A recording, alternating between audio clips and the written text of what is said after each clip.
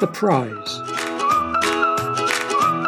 Mr. Jones had won a prize in his local supermarket because he was the 20,000th customer the new supermarket had served. At first, when he saw his prize, his face looked like a baby's bottom that had just been smacked, all red with surprise. His prize stared back at him with its face all white and with a little white beard. But he could not possibly take his prize home. What would his wife say? What would the neighbours say? What would his children say? His children? Yes, his children. Now they would not say anything. They would whoop with joy. Young Jeremy would run around the garden yelling like he always did when he was pleased, and Belinda, his daughter, would squeak and bounce excitedly on her bottom in her pram. Even so, when the manager of the supermarket handed over his prize, Mr. Jones refused to take the leash. "If I go home with that," moaned Mr. Jones, "there will be trouble." Can you guess what Mr. Jones's prize was? It was on a leash. Can you guess? It could have been a dog, but it wasn't. It could have been a cat, but it wasn't. It could have been a goldfish, but that's just being silly. We will have to wait to find out. "No," said Mr. Jones again, in a voice deep with worry. "I can't go home with that. Don't you have another prize?" "No," snapped the supermarket manager. "It's yours. Take it." Mr. Jones walked slowly home leading his prize. "Because you can't take up... Oops!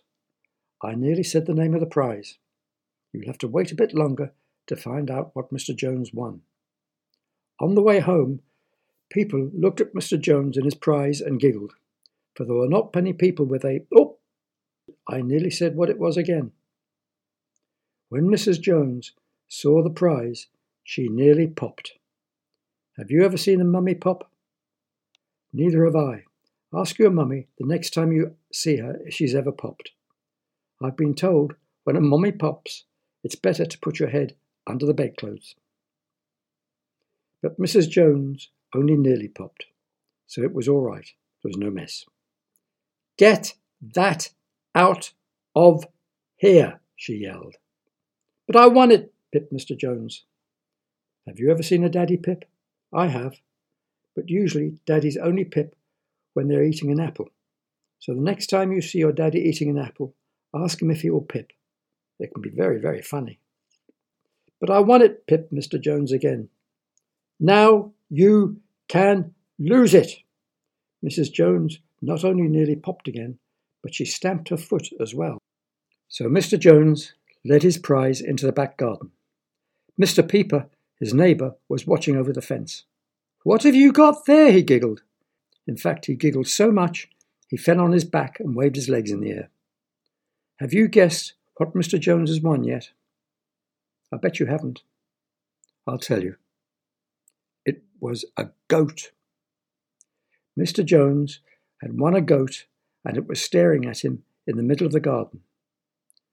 "What are you going to call it?" giggled Mr. Peeper. "A bloomin' nuisance," yelled Mr. Jones as he went in to have his supper. The next morning, Mr. Jones woke up and looked out of the bedroom window. Then he rubbed his eyes. And then do you know what he did? He rubbed his eyes again. Someone had cut his grass. Mr. Jones hated cutting the grass, and yesterday it had been so long it tickled his knees. But now it was short and tidy and looking beautiful. "Have you cut the grass?" he asked Mrs. Jones. Mrs. Jones just slid under the bedclothes. She never talked to anyone before 10 o'clock. "Your goat has been eating your grass all night," giggled Mr. Pepper over the fence, because Mr. Pepper never missed anything. Mr. Jones did not know what to say. On one hand, he was pleased the goat had eaten the grass and saved him from puffing behind a lawnmower. On the other hand, he was not pleased because he still had the goat, and as he only had 2 hands, he could not make up his mind whether to be in a happy mood or a miserable one. The goat was just finishing off the bit of lawn by the fence and making such a noise eating, it gave Mr. Jones an idea. He would call his goat Mr. Muncher. "I've got very long grass," said Mr. Pepper. "How about me giving you £5 and you let Mr. Muncher eat my lawn until it's as tidy as yours." Mr. Jones looked at Mr. Muncher. Mr. Pepper looked at Mr. Muncher, and Mr. Muncher looked over the garden fence at Mr. Pepper's grass and licked its lips. What a good idea! Mr. Jones could buy lots of cups of hot chocolate and ice creams with £5 for Jeremy and Belinda. And so Mr. Muncher had a wonderful day eating another lawn for his breakfast, dinner and tea.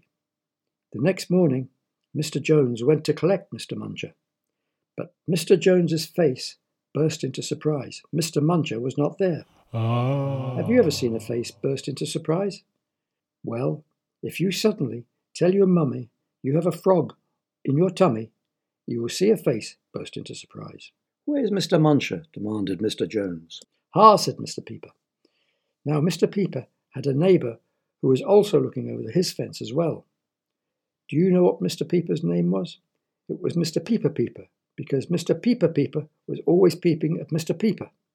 If you try and say that, you will splutter all over the bedclothes.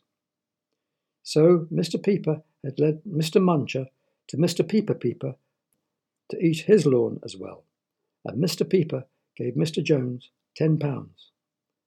Can you guess why Mr. Peeper gave Mr. Jones £10?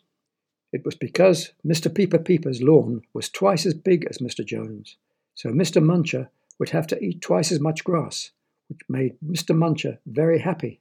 It made Mr. and Mrs. Jones and Jeremy and Belinda very happy as well, as there were a lot of lawns for Mr. Muncher to eat in the road.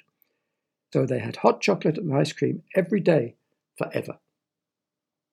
But what you don't know, and what Mr. Jones never told anyone who hired his goat, is that goats not only eat grass, they eat anything.